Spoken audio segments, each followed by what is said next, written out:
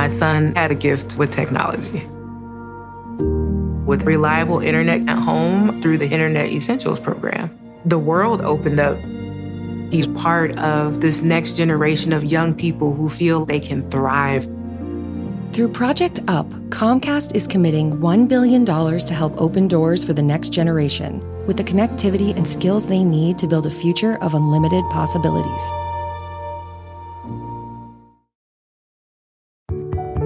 A lot can happen between falling in love with a house online and owning it, between imagining living there and breathing in your new home for the first time. Having an advocate who can help you navigate the complex world of financing, inspections, negotiating, analyzing the market, and talking through any anxieties that may pop up, that can make all the difference. That's what the expertise of a Realtor can do for you. Realtors are members of the National Association of Realtors and bound by a code of ethics, because that's who we are.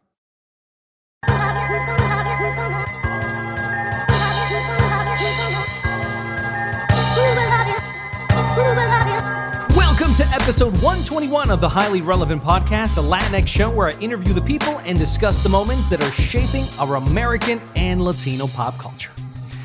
Well, it's been an interesting week in pop culture, to say the least. 90210 is back. I'm not sure if you guys have had a chance to see the show. Well, I got some thoughts. But for context, I need you to know that I religiously used to watch 90210 when I was a teenager.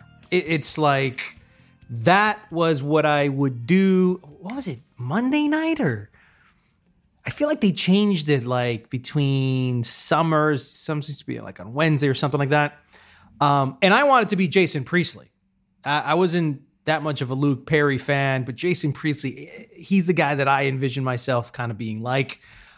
So when I heard that they were returning after a 30-year TV reunion, I was all in. All in. Then I saw the first episode. And it really pains me to say, I'm not sure if it was the right decision. And granted, it's been only one episode. But if you haven't seen it, look, the show is a fictionalized, behind-the-scenes look at how the real-life 90210 actors contemplate whether reuniting for a reboot 30 years later is a good idea. And I mean, I don't want to throw any puns, but maybe it wasn't such a good idea. It's definitely an acquired taste. The concept is very similar to what Charlie Kaufman does or what Seth Rogen came up with for his surrealist film, This Is the End. That movie was clever. It was on the money. And maybe because it was movies and it was comedy, a black comedy at that, it worked well. But this 90210 iteration, it's heady. But that's not the problem. The problem is that it was a little too real for me. And it broke the fantasy of all my 90s memories. This is not the 90210 you guys remember. It's angry, it's cynical, and at times, it's a sad, cringe-worthy look at these cherished, iconic characters just falling from grace. So, why did they think I would like this? Truthfully, it was never about us, the fans. It was giving themselves a reason to not feel cheap about a reunion that they knew would be highly anticipated. When I talk about they, I'm talking about the cast. They're all executive producers on the show. But, it's not the context I wanted to see. I wanted to see an interesting follow-up to the characters 30 years later, married, fighting through adult challenges, but always there for each other, where the friendship was always the nexus of the show. And so you do that for 6 episodes, and I'll ask for another 6 on the spot, right there and then. But this is what they had in store for us. This surrealistic, exaggerated, heightened version, meta show about themselves that seems more experimental, like late night on Showtime, even HBO, but I don't think it works on Fox broadcast in the same network that we remember the old show. And look, at the end of the day, the stone cold truth for me is that even though I don't feel that great about this episode, seeing them together in any storyline is enough for me. And I'm one to immediately raise my hand and say, my nostalgia overrides all disappointment, and I'm more than grateful to see these guys together. than not. But anyways, nevertheless, on this episode, I'm going to be talking to the founder of the New York Latino Film Festival, Calixto Chinchilla, about what the festival has in store for moviegoers this year.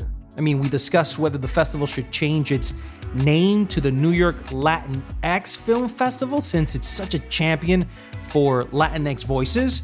Plus, Calixto gives me recommendations at the must-see movies you need to see at the festival this year. Then, Mike Sargent and I give you our first reaction of the live-action version of Dora the Explorer from Paramount Pictures. It's an important movie for Latinx folks that are championing their voices be represented on the big screen. Is it the next Black Panther or Crazy Rich Asians for Hispanics? Well, listen to the review and you'll be the judge. But before we get into it, it's time I give you my weekly pop culture news recap in a segment I like to call Jacked In. Let's begin with the top movie news of the week. Pedro Almodóvar's new film, Pain and Glory, will screen at the 2019 New York Film Festival. Dora and the Lost City of Gold is tracking for a $15 million to $19 million debut. Guillermo del Toro receives a star in the Hollywood Walk of Fame. Wesley Snipes has joined Eddie Murphy's Coming to America sequel, and Danny Trejo has joined the cast of the new sci-fi action series, Paragon. In TV news, Univision is ready to premiere the first ever gay primetime series called El Corazón Nunca Se Equivoca on August 13th. Jimmy Smits returns to TV on NBC's new legal drama, Bluff City Law. The Game of Thrones creators ink a $200 million multi-year deal with Netflix. Will ABC's Grand Hotel have a season 2? And Mario Lopez might get fired as host of Access Hollywood before he begins over controversial remarks about transgenders. Switching over to music, J Balvin, Bad Bunny, Ozuna are set to perform at the Texas Euphoria Music Series. The Jonas Brothers kicked off their Happiness Begins tour in Miami. Legendary songwriter and producer Rudy Perez is interested in writing songs for Broadway, and Los Tigres del Norte announced a Netflix original documentary. And in tech and social media news, Disney will bundle Disney Plus, Hulu, and ESPN Plus for just $13 per month. iHeartMedia will start airing its own podcast on over 200 of its radio stations every Sunday. Twitch has released its own broadcasting software, and Apple revealed its new Apple Card to key influencers. Joining me now is Calixto Chinchilla. He is the founder and the executive director of the New York Latino Film Festival, which this year is celebrating its 20 years since its founding. Calixto, I'm glad to have you on the show, man. Thank you for having me. So this is a special year for you, right? Yeah, but it's funny because other people have recognized it, but I haven't in my head. But it's like it's the 2-0. It's 2 decades. Why hasn't it hit you? Because I'm still looking at it as the 16th edition. So, it did take us, I guess, the first 2 years, it did take us 2 years to mount the first festival. So the organization was already announced, prior, like in 1998. So I don't know. I try not to think about it, but I'm glad everyone else has. So I appreciate it. It gives it a sense of excitement this year. Yeah. They're getting bigger than ever. What can ticket buyers expect this year from the New York Latino Film Festival in its 16th edition? Well, we have our Futuro Digital Conference, which we launched in our comeback. And really, it was about, I hate using the word comeback, but in that period when we returned was really to have an event that not only impacted cinematic storytellers, but just digital content creators and creators across the board, and do it in a way where it's not just suits talking to, us or millennials or content creators, but really kind of like that peer-to-peer kind of conversation. And it seems to be, it's grown quickly. It's done what it's set to do. So it's really, we've had so many people build from it and grow from it. And I think it's just a different kind of audience, which is what we wanted to do from the outset when it came time to Futuro. So, there's that. We're honoring John Singleton. So we have an outdoor free park screening that we're kind of honoring John, and his daughter's going to be there to present. And people don't know this, but John used to come to the festival on the low. Oh, really? Talk to the filmmakers.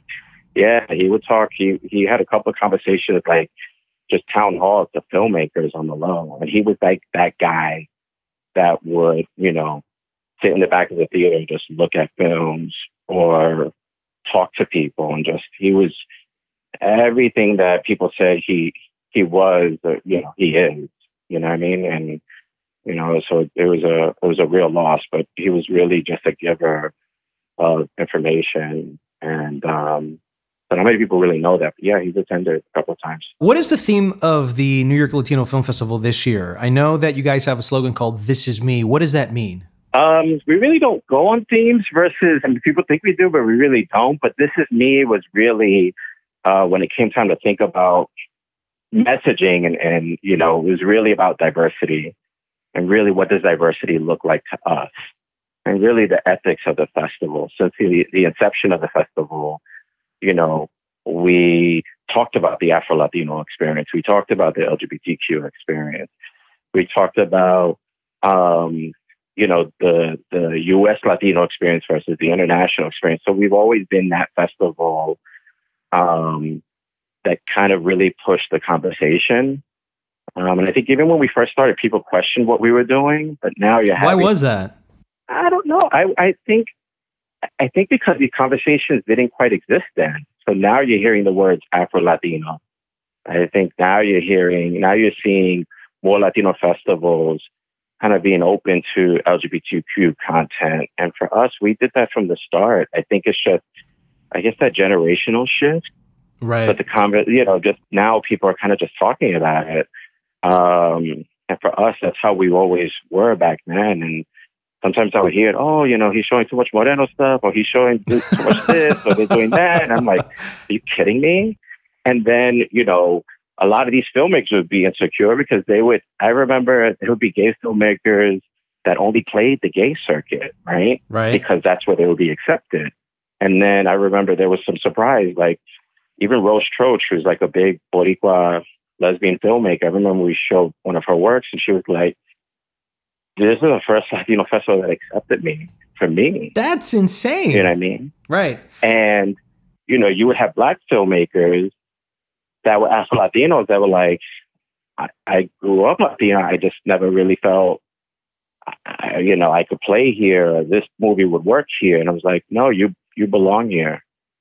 And so I think it's that. And also, if you look at that, that's how we actually had to motivate the audiences, because then you had that same ethics that you had in, with the films, you had to make sure that the audience felt like they were a part of it too. How does the New York Latino Film Festival, how have you guys grown with the word Latinx? Has there ever been any pressures to name the film festival the New York Latinx Film Festival? For those, the ones that are very egregious about making sure that Latinos and Latinas aren't used anymore. No, not really. I mean, we're having conversation with you about it to kind of, to be open. We are, to kind of have that kind of conversation. I think you have Latinos that don't like it and some that do, and some that, question it. But do you feel any pressure at any moment that because you maintain the Latino as opposed to the Latinx to kind of reflect more of Hispanics today, you don't feel like you need to change it? Why? Not yet. Because I don't think the general consensus has switched to it. I think corporate reacted to it quick just to be safe. But I don't think if you ask some folks in corporate, they're like, we just, some people don't like it themselves.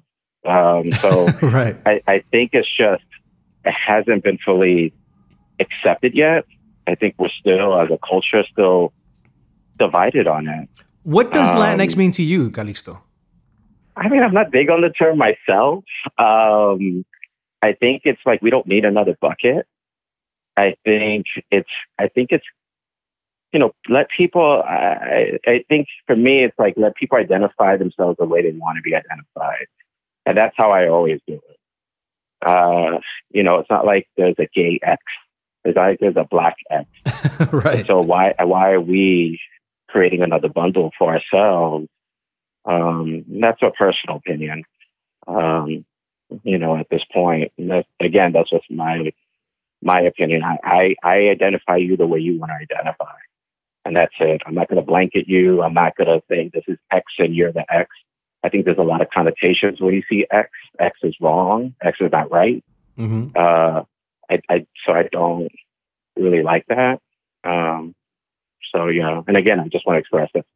My opinion, but my opinion about Latinx is more about being U.S. Hispanic than Latin American. It's the first association I have when I hear the word. I hear more U.S. Hispanic, Latinx, interchangeable. Then I obviously look at it as what happens when you're transgender. How do you call yourself if it's not an O or an A? Exactly. So you need the X for identification purposes, right? But if you're transgender, you want to be identified for the gender that you are. Correct. And so, there's a transgender talent that we're dealing with now, and they want to be identified as them.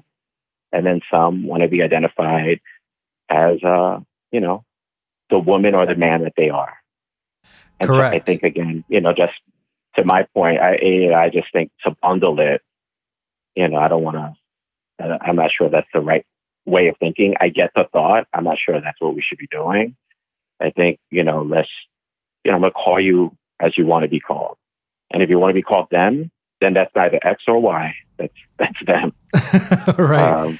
Interestingly, though, is that even though that Latinx isn't necessarily the term that's used for the film festival as a whole, you guys do inhibit a lot of the filters of what Latinx is in the movies that you premiere, in the voices, and the creative voices that you have as directors, actors, etc. How has the evolution of the New York Latino Film Festival gone through for the last 20 years? Is it the same? Have you seen the creative voices change throughout the decades? Where are we now compared to where we were when the Latino Film Festival just started? Oh, I mean, it's evolved as far as the voice is concerned. How our industry, the industry response is getting better, but we're still at that standstill to a certain extent. Certain things remain the same, and some have changed. I think you're seeing, obviously, this generation is viewing the culture from a different lens, right? Mm-hmm. We have social media. Now there's this, there's a greater want and understanding to the multicultural experience of being Latino, right? And I think that's being reflected with the stories that you see come out of that, and music. I always take a cue from music. From hip hop. You hear, but you hear from hip hop, or you hear from reggaeton, you see Bad Bunny. Once you see these collabos happening and you're seeing other cultures kind of come into it, and you see like a Cardi B, like who would have thought, right? Mm-hmm. Then you're realizing, okay, the culture is being consumed differently, and the children that are being, the face of being Latino is changing. And I think the stories that come with that obviously will change. And again, these kids are looking at it from a different lens. And I think so. I think that all of that combination, you're seeing a change in the content. What you aren't seeing is a change in executive representation. That's the problem. Seeing is the investment. Yeah. What you aren't seeing is us in those positions to green light. So yeah, you'll see a Latino executive here or there, whatever. But how many people of color really can really move the needle? Particularly Latinos, I'll say. And that seems to be the same issue. That hasn't really changed, unfortunately. Let me ask you something about the film festival business as its own. You're not the only Latino film festival in the country. There are many of them throughout many cities, mainly major cities and some not. But how do you feel the film festivals are working out in our country? Are any of them really making any progress? What needs to happen for the film festivals throughout the country to really sort of rally up and kind of get that Toronto International Film Festival sort of cachet? I mean, it's tough because the audiences from city to city are different, and the demos obviously are different. So I think the kind of content they can get will change, right? And the audiences that they serve, some stuff, a film festival in Texas will play well, and I know I can't. It doesn't work for me, and vice versa. So I think it's a little bit of that. And then I think, I think a lot of it is just the cities and the audiences. Not every city, can play films well, the same. So I think that might be the issue. Is part of your mission statement to take movies that are premiering for the very first time to give these voices a platform? Is it ultimately to put those movies in the mainstream, or does the shelf life end there? No, I mean, I want to get an acquisition deal just like anyone else does. I think we thrive on that. I think we thrive on, breaking a film through and hopefully getting a deal. And we've seen that happen. And I think for us, I think that what's great about what we've been able to do is that, we really don't play by any rules. If you look at our programming, we play what kind of works for us, but we don't have any. So I don't have to. There's every kind of Latino in New York City. Right. So unlike a city like Texas or LA or what have you, I can play whatever, whatever we feel like works. And, there's some films that are distinctively New York Latino Film Festival films. I think some people could tell you, but no, I kind of relish on breaking in a film and hopefully seeing it get an acquisition deal. I mean, last year, all of our winners got a deal. Oh, wow. That's great. And the year before that, all of our short films, probably for the past 5 years, even after the hiatus, before the hiatus, we got a deal. So I think that that's how you build that recognition when you become a place where people are like, okay, this is a pipeline. This is a festival that can really build audiences. This is a festival where, studios are paying attention to. And so for me, from day one, we've always strived to be that festival that people look to, because you got to remember, there wasn't a Tribeca before we came out. When we came out, like the only thing that I looked at was a Sundance. And I kind of wanted to emulate a Sundance, I think artistically. But beyond that, we had to be our own. But that studio industry cred, we fought for, and so, since day one, when we premiered, Girl Fight, to take that as a New York premiere, I could have played the New York Film Festival easily. That was the hottest film back then. And then for Sony to trust a nobody festival with the biggest film that they had, with the biggest acquisition that they had, that put us on the map. Right. That one move right there gave me, gave the festival credibility. And then you take that moment and then you got to multiply it. Now you got to, that has to happen the second year and the third year, whatever. Even to this year, we're having, films that, that are breaking with us. Our opening night, Princess of the Row, you have Farruko that's breaking his film at the festival. Then you have artists that come to the festival, you have Fast and Furious, break a film, premiere at the festival. That's where you kind of get more studios to really start looking at you. And it's like, okay, well, now that's not a platform to premiere this work. Now you're going to look at this stuff too while you're at it. Right. And that's how you build that credibility hopefully as a viable pipeline. So for us, that's where we start. We kind of fight hard, to get those premieres and, not just New York premieres, but those world premieres and, really start growing that studio support. What are the major lessons that you've learned that you take today and you go, man, if I had to do this all over again, this is how I would start it out? You can't change a damn thing. Really? You wouldn't change anything? Change it. No, because I believe, I really believe God puts it into plan, the good and the bad. You learn from it and you move.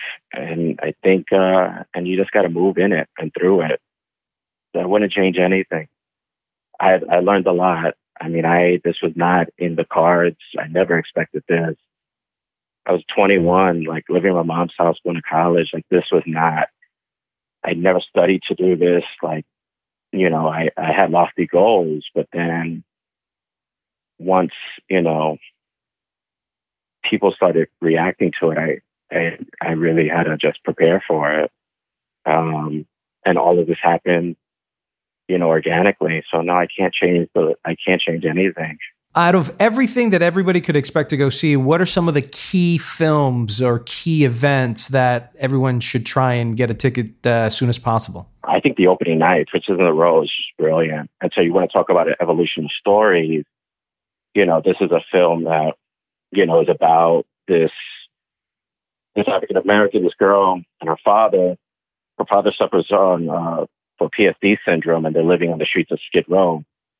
And a Latino family kind of takes them in, but she wants to live with her father.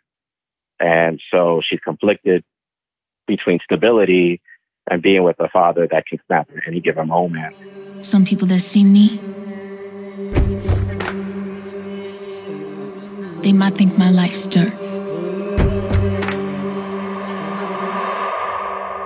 But I always thought of my life like a fairy tale story. But again, this is to your point, like earlier, this is one of those stories. You look at the film, you look at the trailer, and you would think, you would assume a Latino didn't direct it. Right. Latino directed it. What is the association there, by the way? What does a Latino movie look like done by a Latino? And what does one like Princess of Rose supposed to look like? What ethnicity is that supposed to look like? You know what? I mean, she's the ethnicity that she is. So the girl is Black and the family is Latin. And I think, again, I mean, you have a director that does he does want to make movies, and right. That's we should support that too. And I think that's the point. How you see people changing now is like, okay, I need to make what's commercially viable and still stay somewhat culturally relevant. And I think that's what you have with this film. It's entertaining. It's great. It has the culture, but it's also, a moving story. And I think that I think is what you're going to see again change. It's like, filmmakers that are kind of just wising up. Okay, well, I can be culture without necessarily alienating. How do I make a culturally relevant story and still be broadly entertaining? The I Like It Like That cast is getting together after, 20 some odd years? 25 years. Yeah. Welcome to the Bronx. For Lisette, it's a crazy place to raise a family. A hard place to hold on to your man. You see this ring? You know what that makes me? His wife. You know what that makes you? His home. Man, how did you guys get all these guys together? It's hard. We haven't even finished doing it yet. It's hard. It's hard. I'm not gonna lie. And this was an idea because I had seen an article with I was reading something about Tupac, things about hip hop, and Tupac went to the New York premiere of the film, and I was like, oh shoot, Tupac came, and I was looked up, and it had it on the marquee, and he was walking past the marquee, and I said, well, when did this come out? It came out 25 years ago. And then I put in a call to Sony and the Motion Picture Association and said, well, this could be interesting. And then I did this research on Darnell and what it took her to make the film. And, as you know, she's the first African-American woman, to have a studio film financed and distributed. Yeah. And the fact that she did this, so you want to talk about Latinx, she makes this movie, and not only is it about the Puerto Rican experience, but it gets into Afro-Latinos, it gets into transgender, it gets into Me Too, it gets into, machismo. She covers all of this. If you really look at the film, all of this in a dramedy. She did 25 years ago. And some 25 years ago, some people thought, some people are like, oh, this is stereotypical, or they didn't, we don't like this, or they don't like that. And everything that she brought up then is what we're talking about now. I always felt like it was the Latino Spike Lee movie, Yeah. It had so much of that influence in there, New York, and that urban vibe that you don't really get from a lot of New York movies. You either get the Scorsese movie or the Woody Allen movie. You didn't have that in between. And Spike Lee and Darnell obviously did that. Griffin Dunn is in the movie, by the way, guys. I'm not sure if you've seen it or not. Classic New York film. Like, this is perfect for the New York Film Festival, New York Latino Film Festival. Griffin Dunn is in it. Jesse Borrego, John Seda, Lauren Velez, who's hot right now. She just finished doing Spider-Verse, voiced that. Yeah. I forgot she was in something else recently too that was pretty big. And we've done these before. We did a reunion of the Fania All-Stars one year, the living one. So we had we managed to get a 4K remaster of our Latin thing, and everyone who was living, got to come and see it. And so, that was great because they never saw the film in like Dolby Digital, and you're hearing this, like crystal clear. Yeah, I saw the movie on a DVD. I never saw the movie in the theaters. We had a 4K.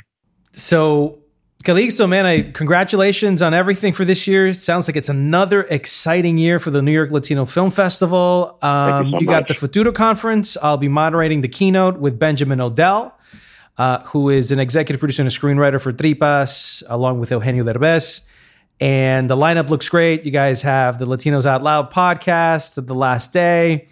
So it seems like another amazing year. Are there any parting thoughts you want to leave with the ticket buyers before they get their tickets? No, please support, network, build. We've seen so many amazing collaborations come from the festival. So many people, networking. There's power in numbers. There's power in numbers when we're not only in the theaters, but when we're together in the same room and the ideas that manifest from that. So whether you're at Futuro, whether you're, in the films or even attending one of our industry panels, by all means, like, whether you have money or not, there's opportunity to attend this festival. And so, we definitely want everybody to experience it. Because I believe when you see a film at the festival, it's not like going to any movie theater. I think we're in a room of us, just the energy is just different. And I've witnessed it. And so I think once other people experience that, they'll come back. And it's like family. It's like summer camp. It's crazy. Especially with the diehard fans. It really is kind of like summer camp. So, yeah, definitely come and experience it. The New York Latino Film Festival begins August 12th through the 18th. Good talking to you, Calixto. Thank you. Appreciate it.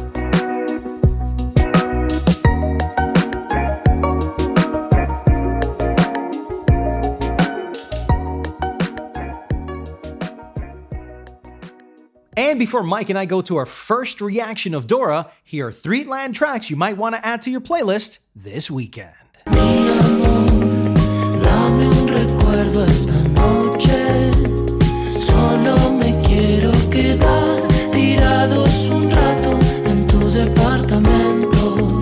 Departamento, Banda Los Chinos featuring Adán Jodorowsky.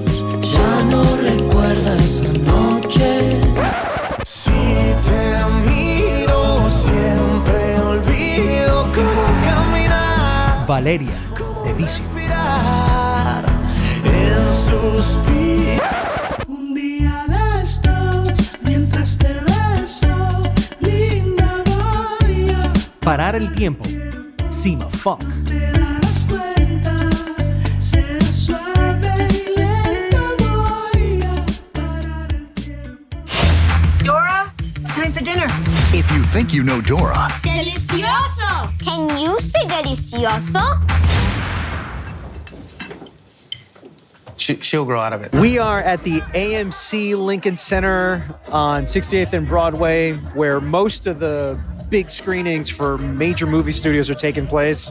I'm here joined with Mike Sargent, film and culture critic, and a great friend of the show. And Mike, we're just finished watching Dora the Explorer, and I'm glad you're here to talk about a little bit about this. We're watching the credits roll as we do this first reaction.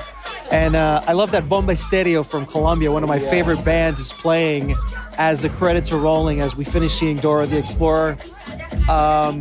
Initial thoughts?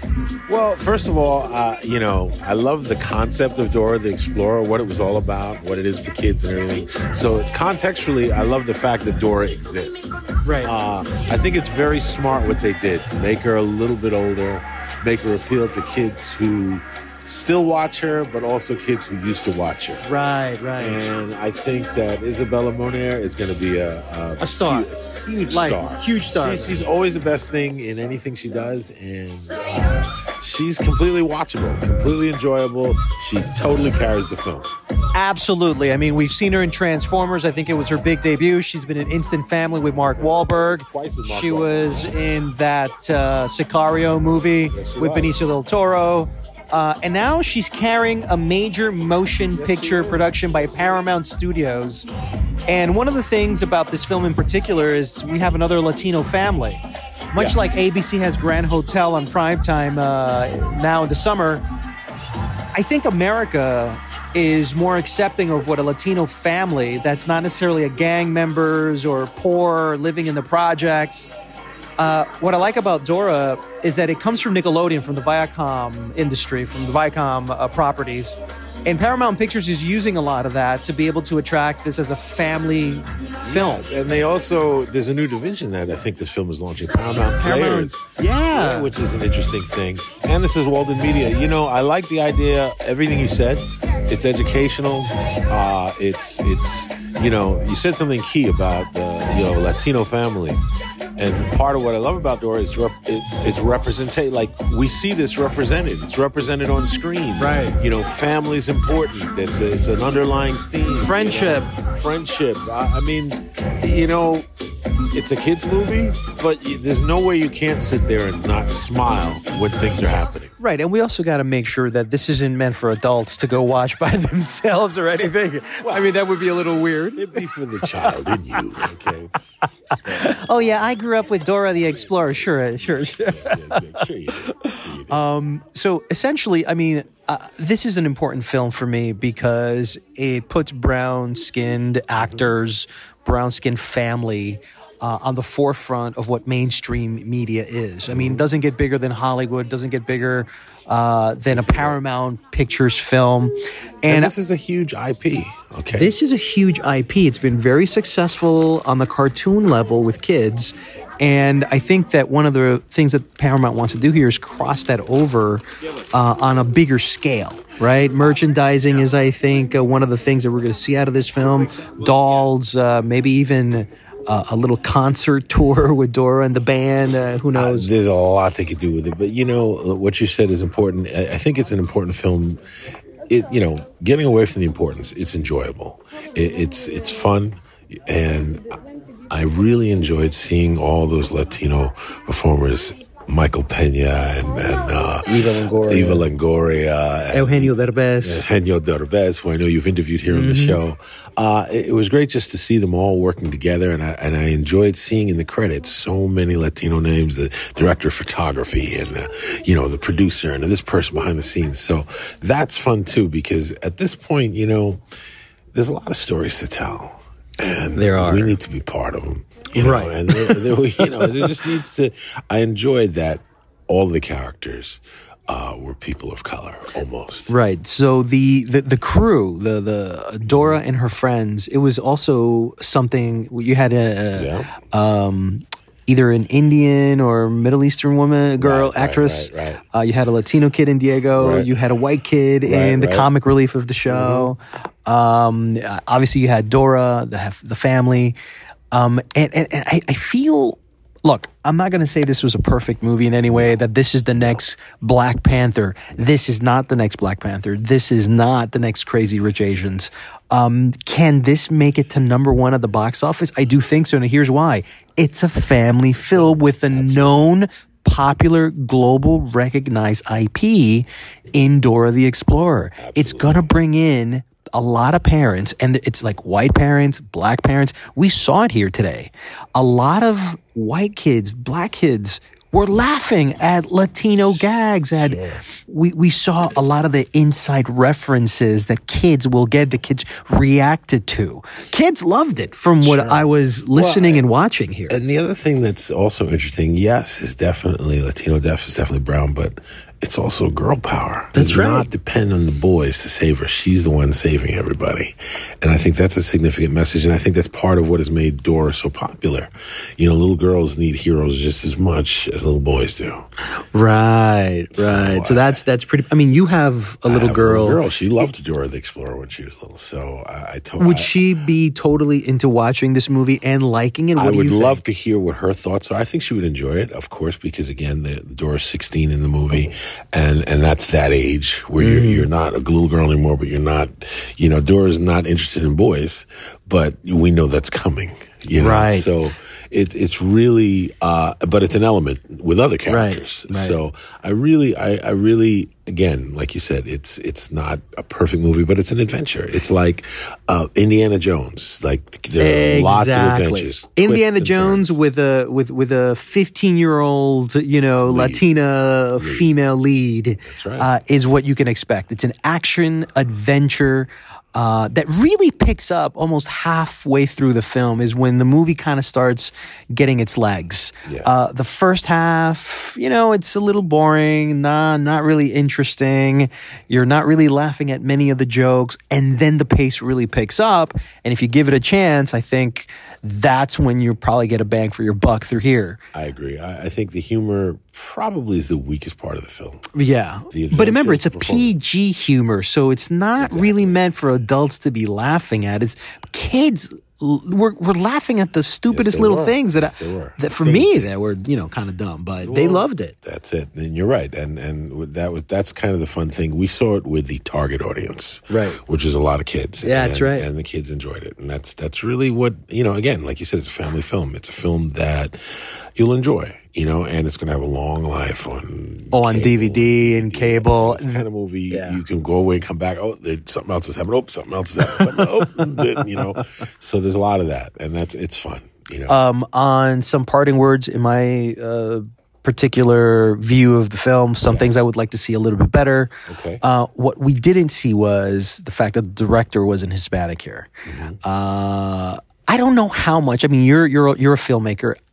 I want to see more power, more executive authority on the back end, not necessarily. We have to begin somewhere. So I am okay with finally seeing a platform where Americans of all ethnicities, of all skin colors, can watch a Latino family, a Latino story, mixed in with a context of mainstream scenarios like an action adventure, right? That anybody could totally get into.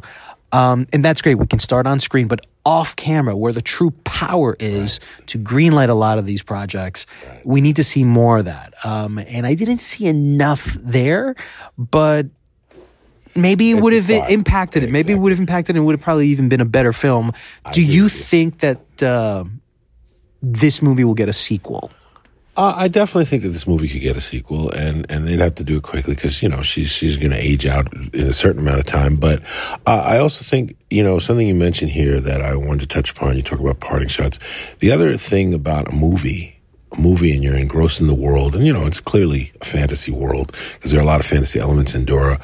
But I like that some parts are in Spanish. Right, some parts aren't, and it wasn't that forced, like they just throw it in. It felt a little more natural as to when, you're going to talk in Spanish when you're saying something personal, something that you can only express in your native language. I enjoyed that, but also the culture, On some levels, it made fun of itself and make fun of food and things, and there's some silly humor. But on the other level, just accepting, sort of like what Cosby Show did, just accepting. Normalizing. Normalizing a Latino family, especially in the wake of El Paso and how some people would prefer to view Latinos and America. I think it's important. I think, again, representation. To see it, to feel it, to enjoy it, to laugh, to be able to bring your little girl or little boy to see this movie, and they enjoy it, and they don't have to have any of the bias the rest of some of these crazy people.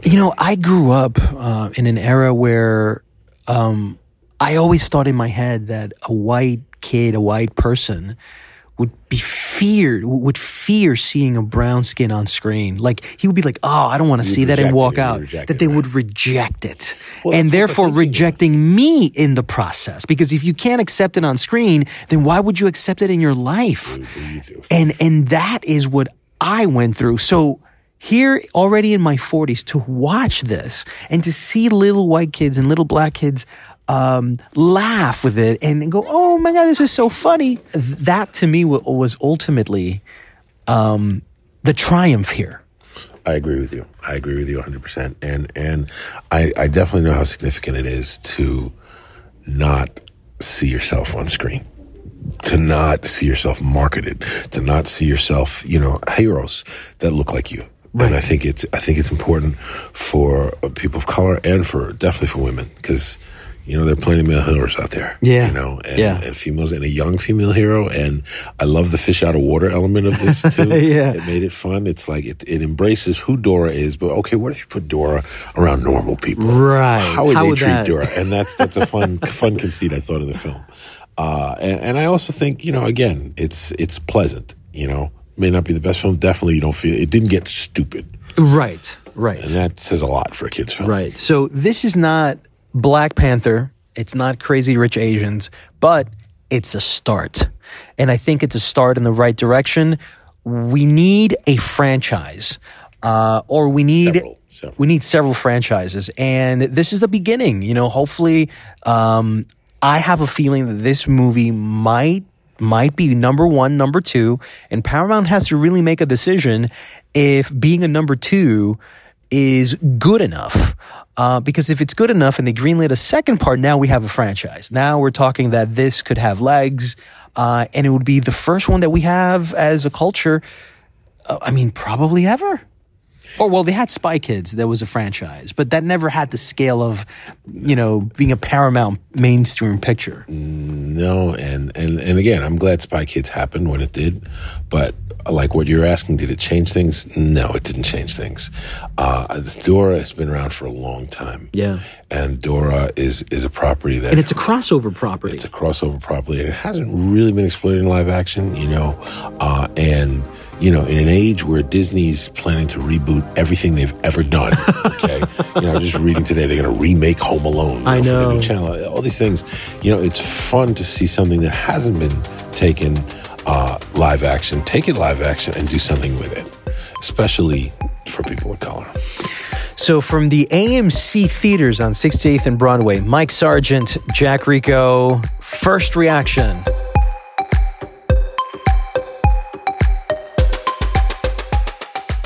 And that's it for episode 121 of the Highly Relevant Podcast. I want to thank Calixto and Mike for hopping on the show. And if you'd like to support this podcast, please spread the love on social media and tell all your friends about it.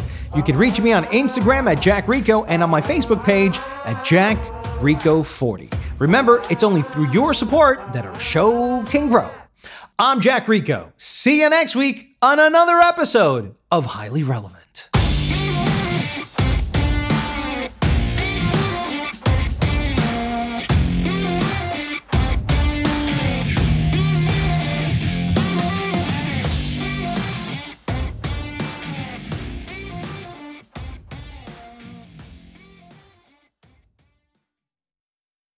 Is this house a good price compared to others in the area? Are prices going up or down? If I don't make an offer right this very moment, will I miss my chance? These are just some of the questions a home buyer might ask. And these are the sorts of questions an agent who is a Realtor can help answer. Because Realtors have the expertise, data, and access to specialty training to help you navigate the process of buying a home. They provide support, guidance, and have your back every step of the way. That's what Realtors do, because that's who we are. Realtors are members of the National Association of Realtors. Pulling up to Mickey D's just for drinks? Oh yeah, that's me. Nothing extra, just perfection and a straw. Coming in hot for the coldest cups on the block. Because there are drinks. Then there are drinks from McDonald's.